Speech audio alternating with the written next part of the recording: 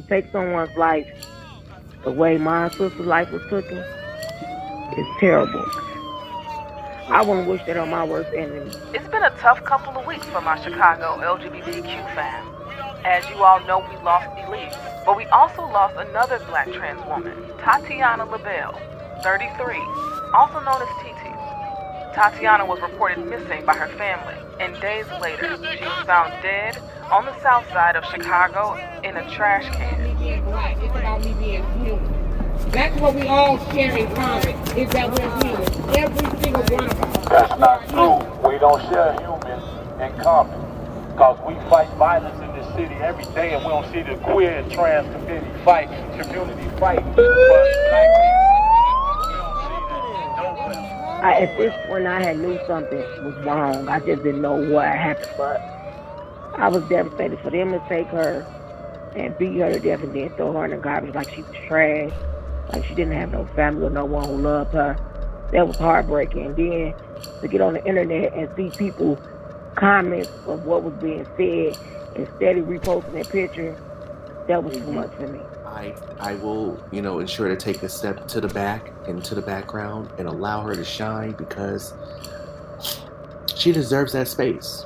Welcome to Proud About It, a show where I cover artists, activists, and healers in the LGBTQIA+ communities who are fighting to have their identities honored, their stories told, and their love respected. I'm your host, Daquan Williams. Let's get into some of these stories today.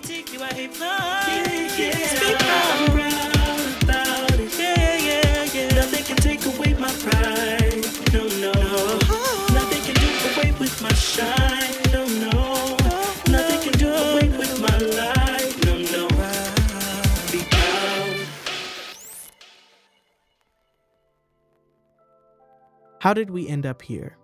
Why are 2 black transgender women needlessly dead in Chicago right now? This comes after we learned in 2021 at least 57 people who are transgender or gender nonconforming were fatally shot or killed by other violent acts, which was the highest on record since they began tracking the numbers in 2013. And I say at least because, too often these stories go unreported or misreported. What are the factors behind this large-scale assault on transgender people in America? It's important to keep in mind the majority of them were Black and Latinx transgender women. This story is about 2 Black trans women who were found dead only days apart and from different circumstances in Chicago. On Friday, March 18th, the body of Tatiana LaBelle, known as Titi to her loved ones, was found in a trash can in the East Chatham neighborhood of Chicago, just 5 days after her family reported her missing, and only at just 33 years old. 31-year-old Elise Mallory's body was found on the Evanston lakefront on March 17th. Mallory had been missing for some time, sparking a large search by her family and friends who were desperate to find her.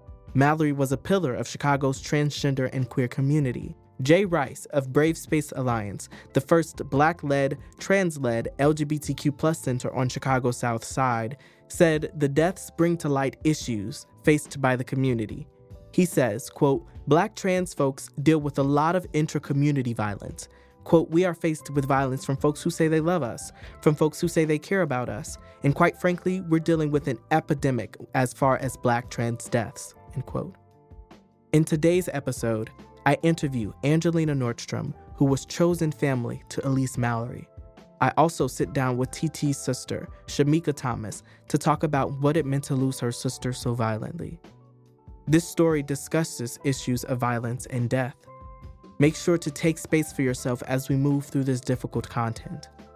I will also be explaining the moments you heard at the beginning of this episode, where disruptors showed up to a planned press conference and rally by Equality Illinois in support of queer and trans families throughout the country, especially during the week of trans visibility. No more than 6 minutes into the event on a brisk Monday evening at downtown Chicago's Federal Plaza was the action interrupted by counter-protesters.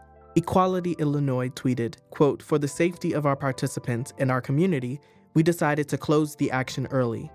We thank all our incredible partners for your support and for taking quick action to keeping everyone safe, end quote. They are also working in solidarity for the fight to make the state and country more affirming and equitable for trans and queer folks. After that, we ask, where do we go from here? How can we do better in protecting trans safety and supporting trans youth? Raquel Willis sits down with trans kids and adult activists to discuss their experiences competing in school sports and what trans joy means to them for Logo TV's first Trans Youth Town Hall. Over the last year, we have seen an unprecedented amount of anti-transgender legislation introduced across the country, particularly targeting youth. In the interest of centering their voices, we have created a space to hear directly from young trans and non-binary folks about what brings them joy. My trans joy is creating celebratory representations of members in my community. What obstacles stand in their way. Anyone telling your story for you and then telling it wrong, how do you contend with that? And what we can do to fight for their future. In every culture, trans kids will keep coming out. Will they be supported or will they be harmed? To get a better idea of the series, I'd recommend you check out the other episodes in the show notes. So let's begin with Angelina Nordstrom's interview, where they talk about Elise Mallory's impact in the lives of those who knew her best. I was hoping this wouldn't be the story that brought us together for this conversation on today, but this is, in fact, our reality. Elise was a daughter, sister, friend, and fearless advocate for the trans community. So this must have been really devastating news to receive, Angelina. So I want to start by asking, how are you doing today? I will say that some days have been better than others, and I just had to give myself enough grace to grieve, number one, and two, to remember to hold her legacy to the highest standard,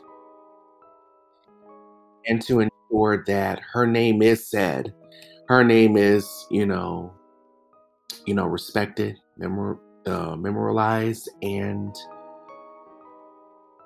just to ensure that what has happened to her or with her doesn't happen to anyone else, and that I pick up where she left off with her advocacy work, because a lot of the things that she has accomplished, I was there alongside her doing the same work.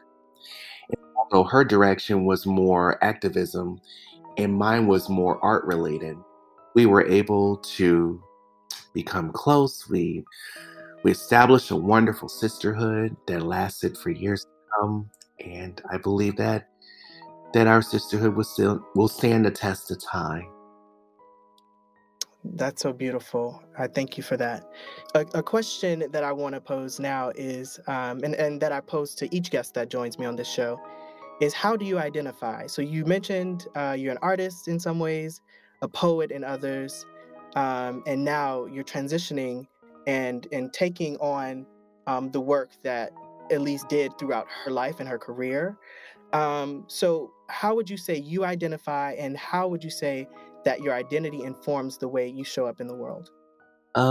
So first and foremost, I identify myself as a poet and lyricist. Second, I identify as an advocate. I'm an advocate in my own right, but my advocacy work was surrounded and had a more artistic foundation, and hers had a more activism foundation. And then number three, I'm a friend to some. I'm chosen family to others. I don't know if I am many things to others the way that Elise was. It still is.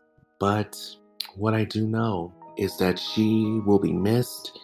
And even though some of her work was very similar to some of the work that I did, what made our work so distinct was that she was really out there.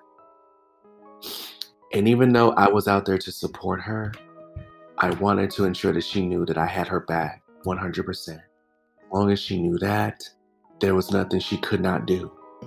Mm-hmm. So as her friend, and as you said, her chosen family, how would you say Elise identified herself? And how would you say her identity influenced the way she showed up and supported and was visible in the communities and spaces that she occupied? She showed up really well in the world. She showed up with a bright light. Whenever you would be in the same room as her, you would notice her because her energy was very vibrant. Her energy was very angelic. Her energy was strong, but it was also very subtle and was very beautiful. Just to admire and to acknowledge.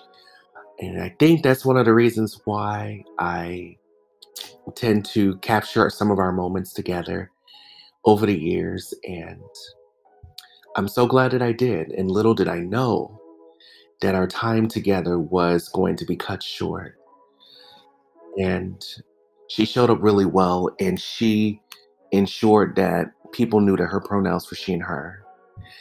And she ensured that sometimes people even knew that my pronouns were they, them. Because despite my presentation, I am proud to be they, them. And I have my own reasons to be in they, them, but when it comes to Elise, she embodied every bit of who we know her to be. She was someone who protected trans rights. She was someone who spoke up. She was someone who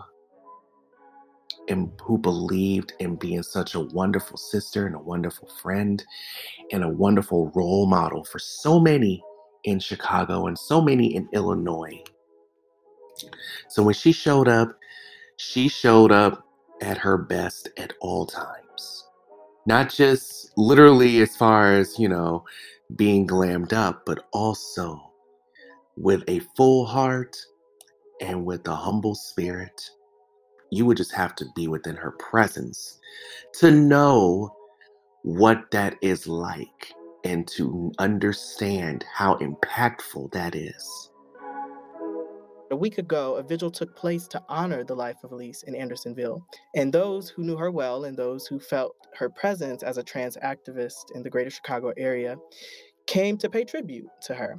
At this vigil, you shared this. With your shining light and your angelic spirit, I knew I had to be a protector over that spirit because I know how how beautiful it was, but also how fragile it could be. So can you share a little bit more about how she made other people feel?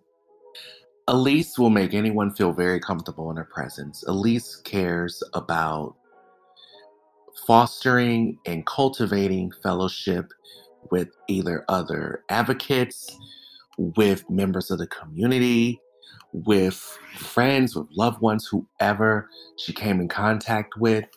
Although the reason why I said protect is because Elise was also a very introverted person. And rightfully so. I'm introverted as well. But I think because of how our energies played in one another's presence, and well, of course, also because I'm a little older, I'm also used to being the protector when it came down to those who I consider as chosen family. And I think that comes from a place of just cherishing that person. And in Elise's case, cherishing her and cherishing that light and preserving it and ensuring that no one tries to dim her light and ensuring that I will, ensure to take a step to the back into the background and allow her to shine because she deserves that space. And she really uses it well and she really shines. Which is the thing that matters, the most. We consider intent and then impact. And in her case, she had great intentions, but then she had greater impacts. And her impacts were nothing but positive. Her impact was nothing but mind blowing, and her impact was nothing but beautiful.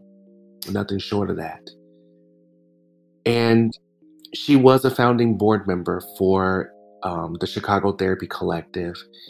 And she has served until, her final days. And prior to that, she served in communications and operations at Equality Illinois, and she was very visible with Equality Illinois as well. And she has been visible, but as time went by, she upgraded her game as far as the type of work she wanted to immerse herself into, as well as how to be present and how to be a pillar in the community. And she did it starting with having good intention, but then she capitalized on it by having great impact. At this point in our conversation, we talk about the various ways you can show your support for Elise right now. One of them being a GoFundMe organized by Elise's sister, Fabiana. If you would like to give, the link will be in the show notes. And we also talk about the various ways that you can show your support for trans women on an institutional and societal level. So the GoFundMe, first of all, is going to Elise's sister. Will ensure that Elise will rest in power and rest in peace, and that community can come together to pay respects and say their see you laters for now, because I don't believe in final goodbyes, and to pay respect to her in human form for human life. In addition to donating and sharing the GoFundMe, for those who want to donate to the organizations that meant most to Elise, you can also donate to the Chicago Therapy Collective. She was very, very much involved in the operations as well as the day-to-day for the collective, and she was definitely involved in the culmination of the Higher Trends Now campaign. So Chicago Therapy Collective is a great organization to donate to in addition, as well as an organization called the Office Hour. That is another organization that Elise volunteered for a bit of time. So you have 3 ways of showing some support. You can donate to the GoFundMe for Elise's final expenses. You can donate to Chicago Therapy Collective in Elise's memory, and you can also donate to the Office Hour in Elise's memory. We already have statutes, state statutes and county statutes for Cook County as well as Illinois, and even city statutes, if I'm not mistaken, for Chicago in particular, that protect trans people. However, those statutes are not well enforced enough.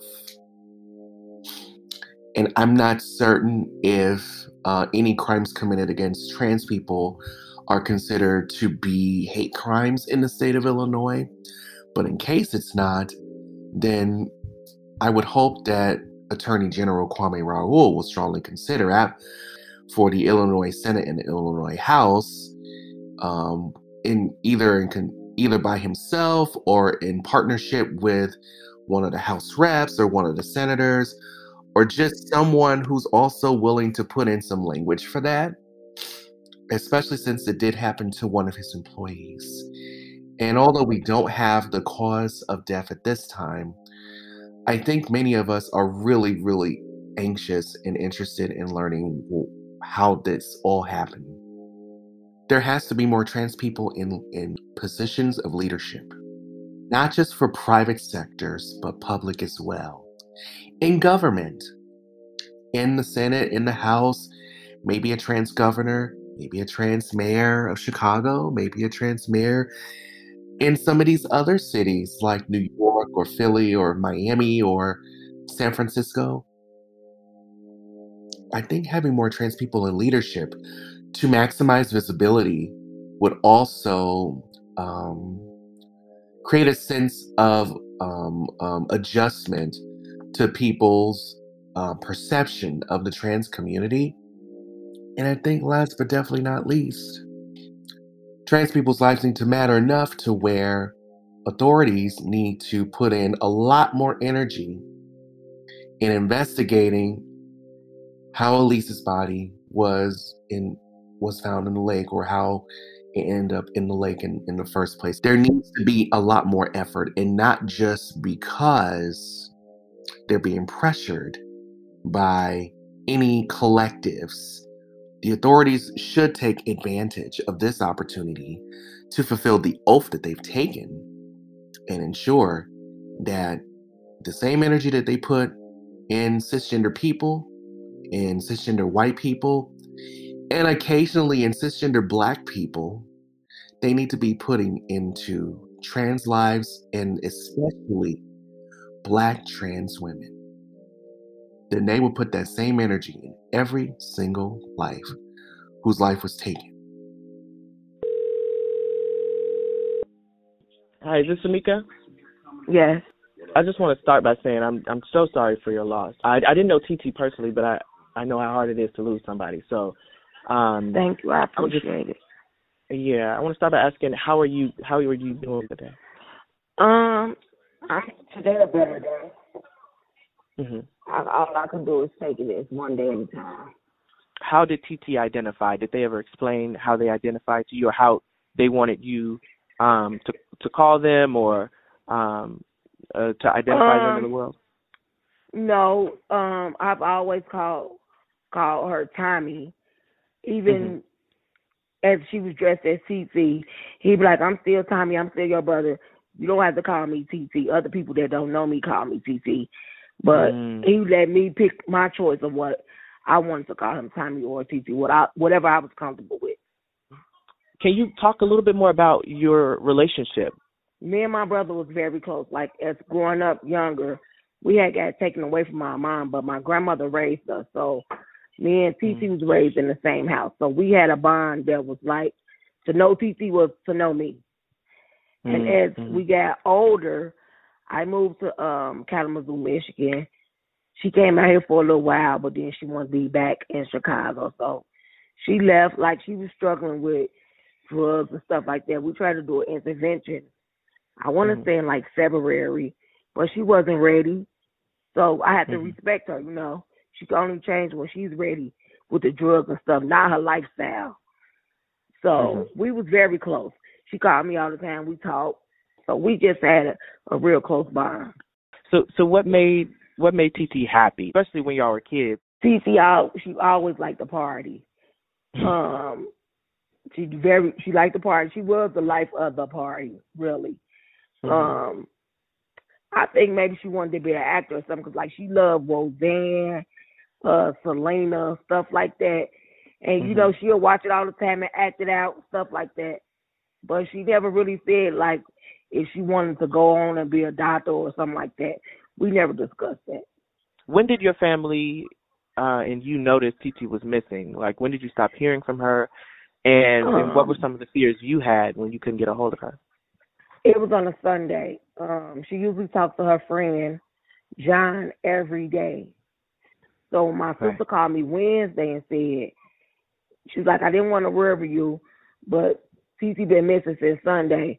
So I said, well, I'm on my way up there because I live in Kalamazoo. I need to file a person report because that scared me. I was devastated because I knew something was wrong because she don't not talk to somebody. Right. The Chicago Police Department ruled her death a homicide, right? If I'm not mistaken. What does justice at this point look like for you and your family, and what do you have to say to the people investigating her murder? The police officer that I talked to, his name is Detective Towns. I talk to him almost every day. He calls me back. He gives me leads that he's working on.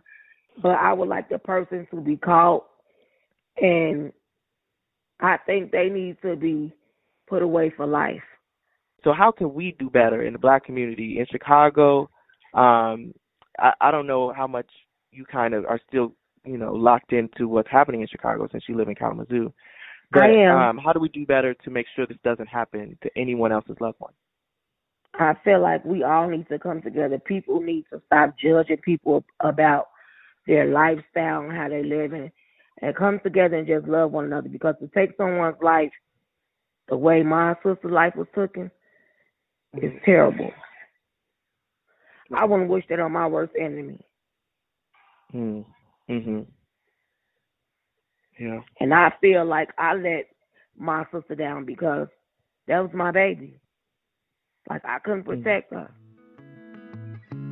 Hey, my loves, it's your girl, Smitty XX here. Serious video. My loves, if you're in Chicago and you're a black trans woman, please protect yourself. Protect yourself anywhere, but especially in Chicago. 33-year-old, 33, that's it. Black trans woman, Tatiana, TT LaBelle, was found in a trash can. When I saw this story, my heart dropped. This is a black trans woman, only 33 years old, in the Chicago area, found in a trash can. Found in a trash can. One of my black trans sisters found in a trash can. And people wonder why I get so passionate, why I get so emotional about this. They left my sister in a trash can. And yet, again, I will say this. Where is the media attention? Where is the media attention for the black trans women that are losing their lives? Where is the media attention to let people know that black trans women, transgender of color, need to be protected? Where is the media coverage? Because my sisters keep becoming hashtags over and over and over and over and over. It's becoming redundant. Like, come on. Black trans women, please, please, please be careful. But if you're in the Chicago area, please be careful. This is the second story, something related to the Chicago dealing with black trans rights of black trans women. Please, please. Only 33 years old.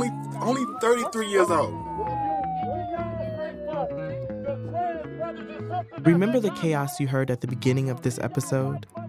Well, Chicago Sun-Times writes this: a rally to draw attention to the deaths of 2 black transgender women in Chicago turned into a chaotic shouting match when another small group of anti-violence advocates crashed the event at Federal Plaza on Monday evening. As transgender activist Zahara Bassett, who you're hearing now, was pleading for justice for the 2 women, several members of ex-cons for community and social change, including founder Tyrone Muhammad, interrupted the event with bullhorns. Let's rewind and hear the moments just before Zahara was interrupted. Tatiana LaBelle was thrown in a garbage can, beaten to death. Yep. Where is the justice that's happening? What are we doing to find her murderer? How can we continue to move forward and heal if we are not getting justice for our ancestors or our passing on? We cannot continue to keep writing this off like it's just another dead body that's just gone. We are hurt. Our hearts are continuing to be broken. We want to heal. We want to heal. And in order for us to heal, we need to see justice. Support black trans-led initiatives. Not just one, all. Stop the killing of us. We want to live. We want to be human. This month is Trans Visibility Week, and we're here to be visible. But I don't see our comrades, our protectors. If we're not there in place to speak up for ourselves, it's your job, if you're my friend, to tell them that ain't right. And I say that to our allies. It's your job to protect me against violence. Dr. Hunter, Ashley Hunter, said silence is violence. Can I hear you say that? Silence is violence. Silence is violence. Silence is violence. Silence is violence. We cannot keep on being quiet. We have to come out and speak up. If you see something, say something. If you know something, say something. It's not right. I just want to be me. That's all I want to live, is just to be me. And I want to love on my sisters and brothers and my allies. And it's just not about me being black. It's about me being human. That's what we all share in common, is that we're human. Every single one of us. That's not true. We don't share human in common. Because we fight violence in this city every day, and we don't see the queer and trans community fight. And this part may already sound familiar. So let's skip ahead to the end of the event, where I got to ask Zahara how she felt about the disturbance at the rally. I feel okay about it.